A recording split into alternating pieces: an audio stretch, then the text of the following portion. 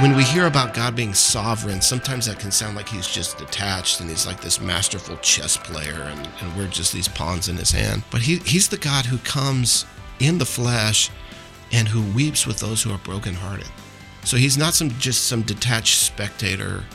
He's there with us, and he promises to be with us through everything. From Living Word Church, you're listening to the Living the Word podcast, encouraging you to walk steadfastly in your Christian faith. Welcome back to another episode of Living the Word podcast, where we seek to love the Lord with all of our hearts, our souls, and our tête d'oeuvre. Our Did I get that right? d'oeuvre. Yeah. Cajun term there.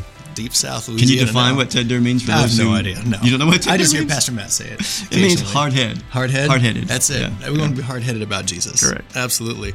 Well, if you haven't watched the first episode of this two-part series, please pause right now and go back and listen to the first one. It sets the stage, and it's really compelling.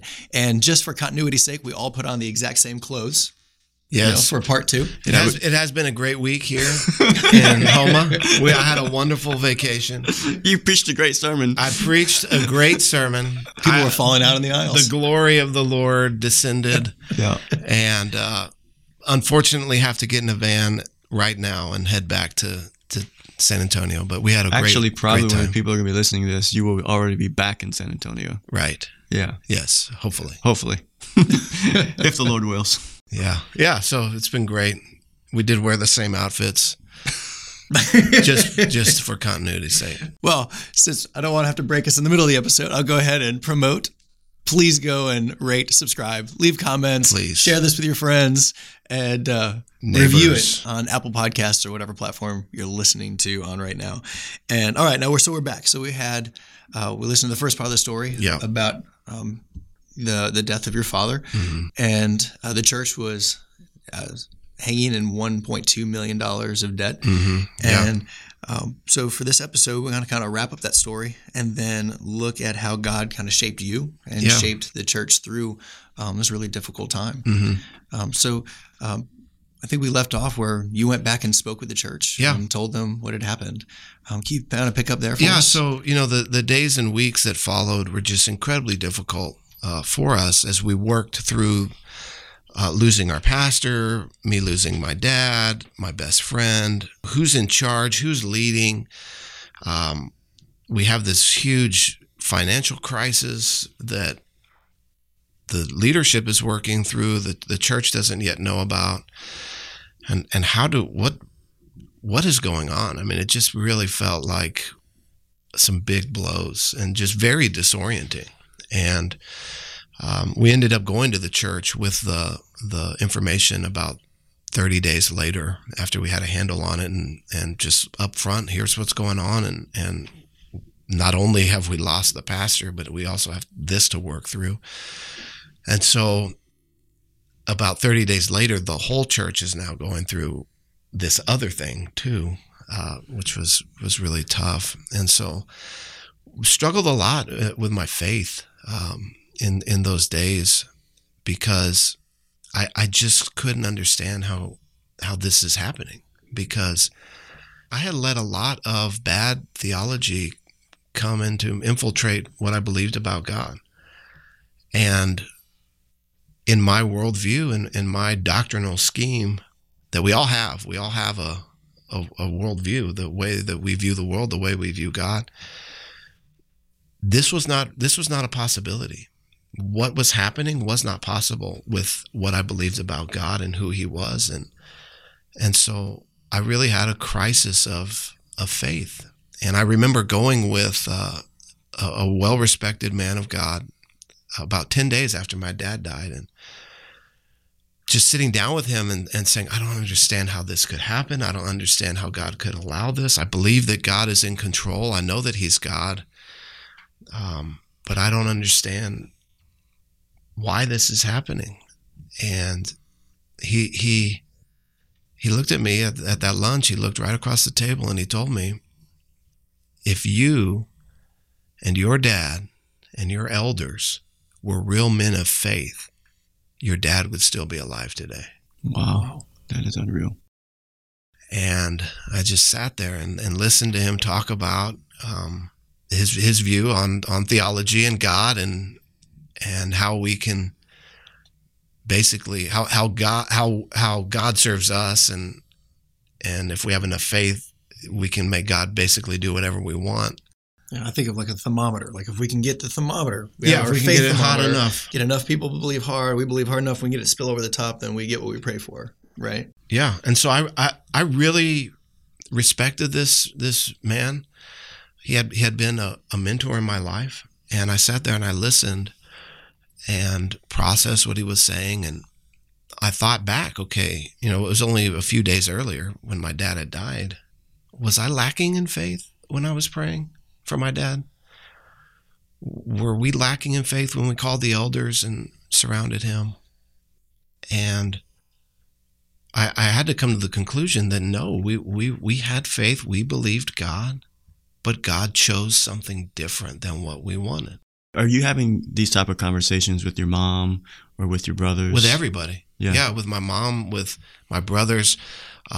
One of my dad's closest friends is a pastor named Sam Walker. And my dad had 3 really close friends, Sam Walker, Marcos Witt, and Mike Heron. And the day my dad died, they were all in my living room that night. They left wherever they were, hours away, and they all came and were there with our family. And those 3 men really just put their arms around our family, especially Sam. And I still, to this day, he's my pastor. I hours on the phone with him, hours, almost every day, just walking through this, because I couldn't process it. It just, this event couldn't make its way through my belief about God. And so at some point in the following months, I just came to the realization, okay, I believe in God. I know he's real. I believe Jesus Christ is his son, the Savior of the world. I know it because I'm filled with his Spirit. He's changed me. He's saved me. I have that security, but I don't know anything else. I've believed some things about God that aren't true, and there's some truths about God that I haven't believed. Mm-hmm. And so I need to learn more about God. And so in the following weeks and months, I just said, I'm going to blank slate everything I think I know and believe about God, and I'm going to go to his word, and I'm going to read, and I'm going to study, and I'm going to build back a theology that can handle what I'm going through, because my theology can't. And what does the word of God say to this? And that process it was about a 2-year process of working through really what the word of God says about going through hard times. And as I opened my Bible, and now I have a whole new lens, I have a whole new frame of reference, I started seeing things in there that I'd never seen before. And I'd read the Bible before, it's not like I didn't know the Bible, been to Bible school. Yeah. But as I started reading, especially into the New Testament, it just says so much about suffering. Paul's suffering, Peter's suffering, the Thessalonians are suffering. Everybody is suffering for Christ. All the letters are written in that context. Right. First Peter is written to people who are suffering persecution. Hebrews is written to a group of people that are thinking about turning away from Christ, going back to the law, because the Jews weren't being persecuted, but the Christians were. And so I just started highlighting and circling everywhere in my Bible, because this is everywhere, yet I had never seen it before. And the other thing that really just hit me like a ton of bricks is that God is sovereign. He doesn't do what we say. We serve him. He's the one who's in charge. He's the one who's in control of the events of our lives. And if he saw fit to have his son go and die, suffering the greatest injustice that's ever been done. No, there never has been, nor will there ever be a greater act of injustice than us killing the Son of God, perfect, sinless. But yet that was part of God's plan. If if he can ask his son to endure that, and Jesus to bring life and salvation to the world has to go through suffering to do it, why in the world do I think that my life is just going to be peachy and easy and rosy all the time? Mm-hmm. If the person who lived the best life that's what they get? We live in a very fallen and a very broken world, and yet God uses those things, and he uses those events, and he used the cross to bring about the greatest healing and the salvation of the world. And so those themes just I began to see them, and that God is after his own glory. And he's not after my happiness. That's not his primary concern, to make me happy. But I had believed this theology of if you do the right things, God is beholden to bless you, and we are the ones who get to determine what the definition of blessing is. We are the ones who get to write out, the blank check, and God has to cash it because we did the right things. You follow the formula. Follow the formula. That the Bible, it stops being a revelation from God about who he is, his character, his nature, his gospel. It becomes a formula that we follow to get the results that we want. Right. And those results are not God. Mm-hmm. Right. It's not, I want more of God. I want more of your plan. I want to live my life for your glory. No, it's, I want an easy life. I want material possessions. I want health and wealth and prosperity and all of those things. And it's not that there's anything wrong with those things, but if that's what I'm after, then I'm not serving God. It's idolatry in my life. And so God becomes not the end of all things, the Alpha and the Omega, the beginning and the end. God becomes a means to an end of what I really want. Yeah, it seems to me, just thinking about this, that the intense trial that you walk through in your family, it opened your eyes to the emptiness of the man-centered prosperity gospel, every day of Friday type message. It revealed the hollowness of it. Well, it doesn't work. It doesn't work. I mean, it just didn't work. And it doesn't work in countries that don't have the wealth that we have here, right? Right. No, certainly not.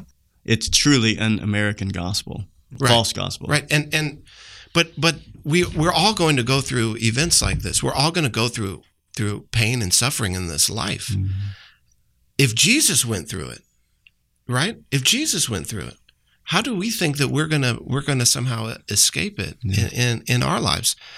I came away with this event with being able to see how God is sovereign. God is after his own glory. God is committed to not making me happy, but making me holy. Mm-hmm. And if suffering and losing some things and the part of it help me to gain God, then in the end, it shows that God is ultimately good. If what I come away with is more of God, whatever I have to go through to get more of God, in the end, it's worth it. In the end, it brings healing and wholeness to our lives because we get more of God. Yeah. So whatever we have to go through in that process of sanctification of God, even stripping idols down in our life so that we can have more of him, it's worth it. It's worth having to go through those dark times. David said, I walk through the valley of the shadow of death. Mm-hmm. So the idea that we're going to live a life that's not touched by that valley, it's a silly idea. It's a silly theology, but people want that, and so we believe it, and I had believed that. And I struggled with, even in my dad's funeral service, his brother came back. He was a missionary in China. He came back to the service, and at my dad's service, he made a statement that was about the sovereignty of God. And I chided against it. It rubbed me the wrong way. Now I embrace it completely because it lines up with the Word of God, and it's 100% true. But at the service, he stood up and he said, we don't understand what has happened. This doesn't make sense to any of us. If we had to choose what would have happened on that day, 100% of us would have chosen something else. But he said, if we could know what God knows and see what God sees, we would choose what God has chosen. And I sat back there and I said, no, I wouldn't. No, I wouldn't. I would not. Wow. And then I get into the Word, and I get into, okay, the Word is going to be my standard. It's not what this preacher says or that preacher says, or even what my dad has taught me, which he taught me a lot of great things. And certainly so much of what he taught me is in the Word, and I've continued with it. But I said, no, what's in the Word is what I'm going to believe. And everything else is chaff. I'm done with it. And I just came to this point where God is sovereign, but that God is also good. God is good, and his plan is good. But we see and hear that God is good, but then we want to make him good according to our definition of good. Mm. And God is not good according to our flawed, imperfect, very narrow perspective definition of what we think good is in this situation. Perspective. Yeah, right. Yeah, for our good. Our right. definition of God being good is if we have a marriage that is perfect, we have kids that always obey, we have health, we have a great job, like our definition. Right. And no trials, no pain, no suffering. Even though James 1 says, count it all joy when you face various trials of various kinds. But then he goes on to say that through those trials, God is perfecting you, and he's making you more like his son. Historically, what we've seen is that the church throughout history has embraced their trials, embraced their suffering. The apostles, when they get beaten up in Acts chapter 5, they leave, it says, rejoicing because they were they were counted worthy to suffer for the name of Christ. There's just not that's not on the bookshelves when you go into the Christian bookstore, if there are Christian bookstores anymore, but even when there were. The Amazon bookstore. That's not the message that sells. Yeah. The message that sells and get you book deals and gets your name on TV is this is how you can be healthy and wealthy and use God to win at life. Yeah, be a winner. Mm-hmm. And by that standard, the apostles were losers. They were all martyred, penniless, poor, homeless. Jesus, the greatest loser, right? I mean, think about all of his potential and what he could have accomplished. And he lays it all down to go to the cross and die. Mm-hmm. And so we have to, Paul says, follow me as I follow Christ. Jesus calls us to follow him, to lay down our life, to pick up our cross and follow him. And the idea that we're going to do it and never have any trials is not biblical. It's just not, it's not true. It's not real. It doesn't line up with reality. It doesn't line up with the word. But yet I had embraced a big part of that. And so my faith was made, I still loved God and I still believed in his son, but I didn't know what else to believe after that. And thankfully, by the grace of God, he put a desire in my heart to know him more and to dive into his word. Because there's so many people that go through challenges in life, some not even as serious as the things that I've been through, some much more serious, but nevertheless, when they go through these things, instead of turning to God and turning to his word and turning to Christian fellowship and turning to pastors who can speak into their life, they just said, well, God didn't do what I wanted him to do, so I'm not going to serve him anymore. And thankfully, the Lord kept me from that in his grace and his mercy towards me. Wow.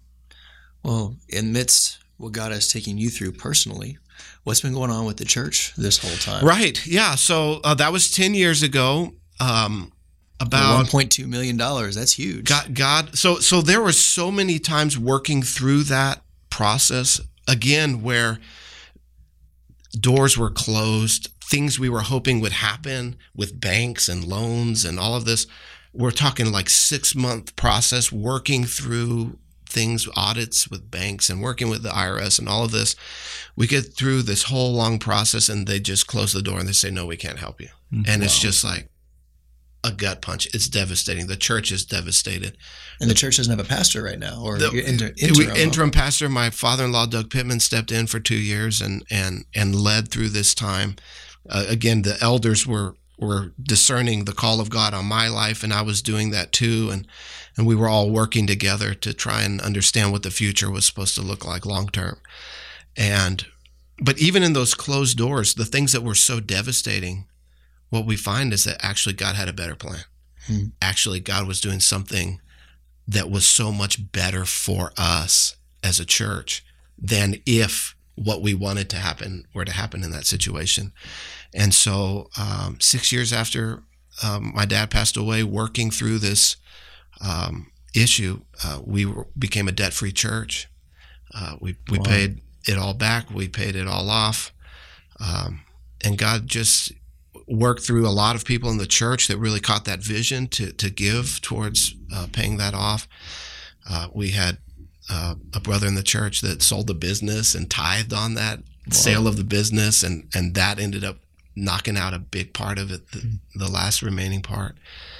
And so God brought us through that in such a wonderful way, to where 6 years to the day that my dad died was a Sunday. So May the 6th, 2018 was another Sunday, and we were having a church picnic to celebrate that we were a completely debt-free church. Amazing. To the day. And so God just working in all of those little areas in those ways. So the church is doing good now. You know, we're still debt-free. We're not taking on any more debt. And God is He's given us a story to tell. He helps us to know that Romans 8:28, that God is working all things together for the good of those who love him and who are called according to his purpose. And the good he's working towards is his definition, not our definition. And that ultimately is good for us, because our definitions change. I mean, what we think is good one day, with more information, actually, I'm really glad that didn't happen. And God sees it all from beginning to end. That's great. And so how long was it until you were installed pastor? Yeah, so it was a 2-year process. And so 2 years after my dad passed away, I was installed as the pastor of the church. And so it's going on 8 years now that I've been the full-time lead pastor. 8 years of carrying the responsibility. Yeah. And God, through those 2 years, just meeting with the elders, meeting with the pastors outside, meeting with my father-in-law, just brought a lot of clarity to what God was asking all of us to do. But it took some time to get there. You know, it was a process to get there. But God is good in all of it. And so I would just say to those that are in the midst of those times, that we just hold on to God. And even if we don't understand how he's going to work it all out, if we move towards him and we hold on to him, we will see how he will work it for good. And one of the things I appreciate about Matt and our friendship is knowing his story, knowing what he's walked through, seeing him persevere through that. Even though I wasn't his friend in 2012, I didn't know him, but just coming around in 2017 and hearing the story and just watching God's plan unfold in his life, my respect level for him just continues to increase year after year, watching him be a godly man, faithful to God's word. And he's somebody who encourages me, and, it's pastoring's not always easy, and you go through difficult seasons of pastoral ministry, and I'm always able to call Matt, and I know that he has a context for walking through challenges, and knowing that he walked through some even darker seasons, and I still see him filled with faith. It reminds me when I walk through some things that aren't as difficult that I can stay faithful, that I can stay the course. So, yeah, it's powerful.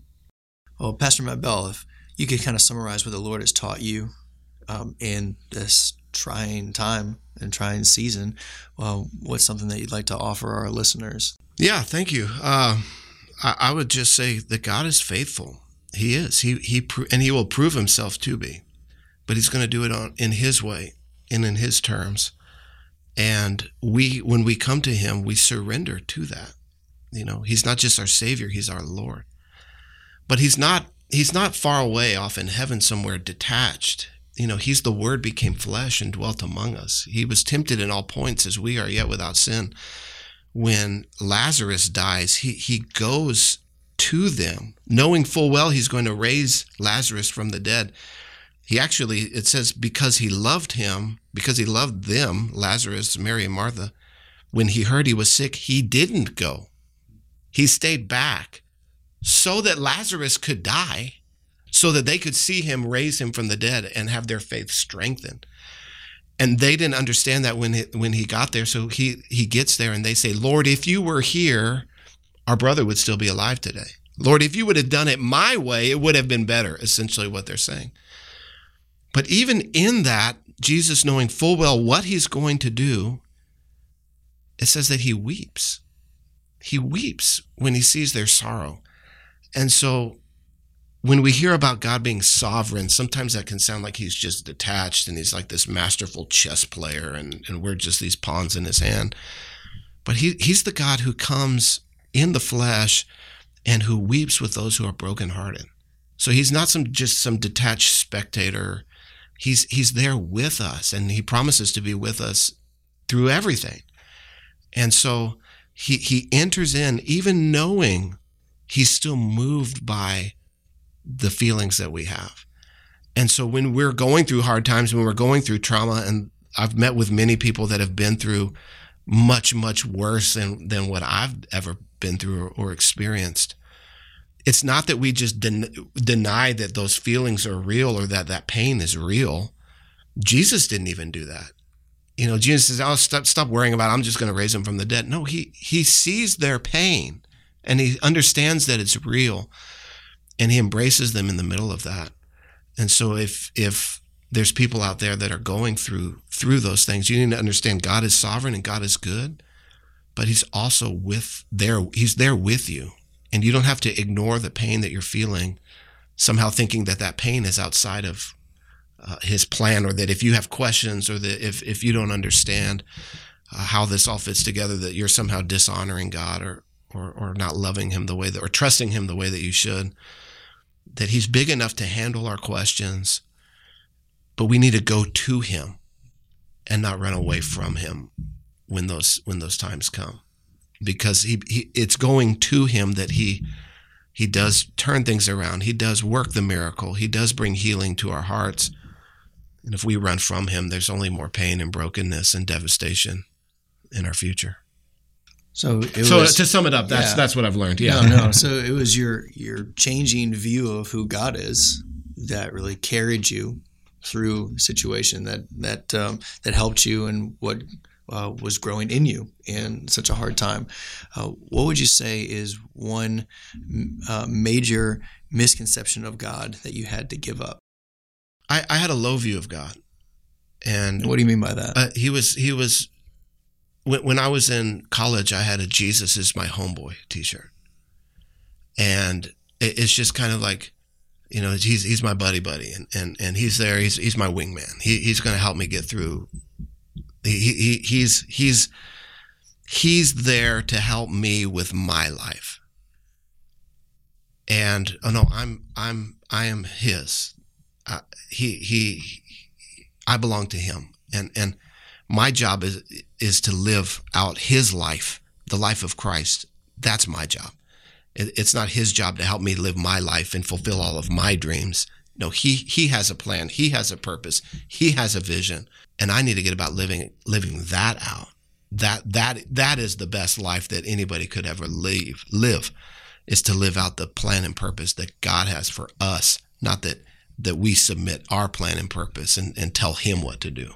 So that was the major shift for me, and that I could trust him, right? So that I could surrender all of my dreams and all of my hopes and all of the wonderful things that I thought I wanted, that I could lay all of that on the altar, and that he can be trusted with that. And he's faithful and he is good, and he's a good dad, and he blesses us as his kids, but it's on his terms and his time, the way that is going to produce the best fruit in us. And we need to trust him, and he can be trusted when we don't understand what he's doing. Oh man, that's so good. What would you say to? Thank you. Oh, yeah. What would you say to a listener who is questioning God's plan in their life? Maybe they're in suffering right now. Yeah, again, it's just that he's the one that's right there with us in it. Though I walk through the valley of the shadow of death, I will fear no evil because you are with me. It's not that we don't have to go through those valleys, but it's that in that we don't have to be afraid because he's with us. He's the God who will never leave us or forsake us. And so those who are in those trials, it's run to God, run to your shepherd, run to your Savior, run to Christian community. Don't isolate. That's something that's really dangerous, is to isolate. When we're isolated from our Christian community, the enemy just has a field day with us. And as a pastor, you've seen that with the people that I've seen in my own life. Everything I think is not true, right? That there's some things that I think that are not true, that other people can see, and they can speak into my life. They can speak the truth to me in a way that I cannot see. I'm blinded by my own perspective. Everything I feel isn't true. Sometimes I can feel things that aren't true. And so we need people in our lives who love us enough to tell us the truth, even if it's not what we want to hear, but it's what we need to hear. And again, it's not that we ignore the pain. We as God's people, we weep with those who weep. We rejoice with those who rejoice. And we need that Christian community desperately. We're not meant to be alone. Amen. Yeah. Outstanding, Pastor. Thank you so much for coming and being with us. Thank you. Yeah. Any closing comments, Pastor? No, just thank you, Matt. Thank you for coming and sharing your testimony. Since we started the podcast and thought about having a guest, you were one of the first ones I thought of. And whenever you said you wanted to come to hang out and spend some time with our family, I was like, perfect. We're going to get Pastor Matt to come and share his story. Yeah, it's been a great blessing to be here. Mm-hmm. We love you guys, love the church. And thanks for letting me preach last Sunday. It was a real joy. Amen. It was a real joy. I haven't heard it yet. But I haven't either. But I'm sure it was great. Yeah. I love it. Well, thank you for being with us. Definitely check out our next episode, which will be coming at an appropriate time, whenever that is. But God bless and have a great day. Thank you so much for listening to this episode. If you would like to submit a potential question, a topic, or an idea for a future episode, or learn more about Living the Word podcast, you can visit us at livingwordhoma.com. We would like to say thanks to all of you who subscribed, shared episodes, and left reviews. Living the Word podcast is a production of Living Word Church in Houma, Louisiana, under the leadership of Pastor Ben Buffkin. Our prayer is that you will remain faithful to living the Word.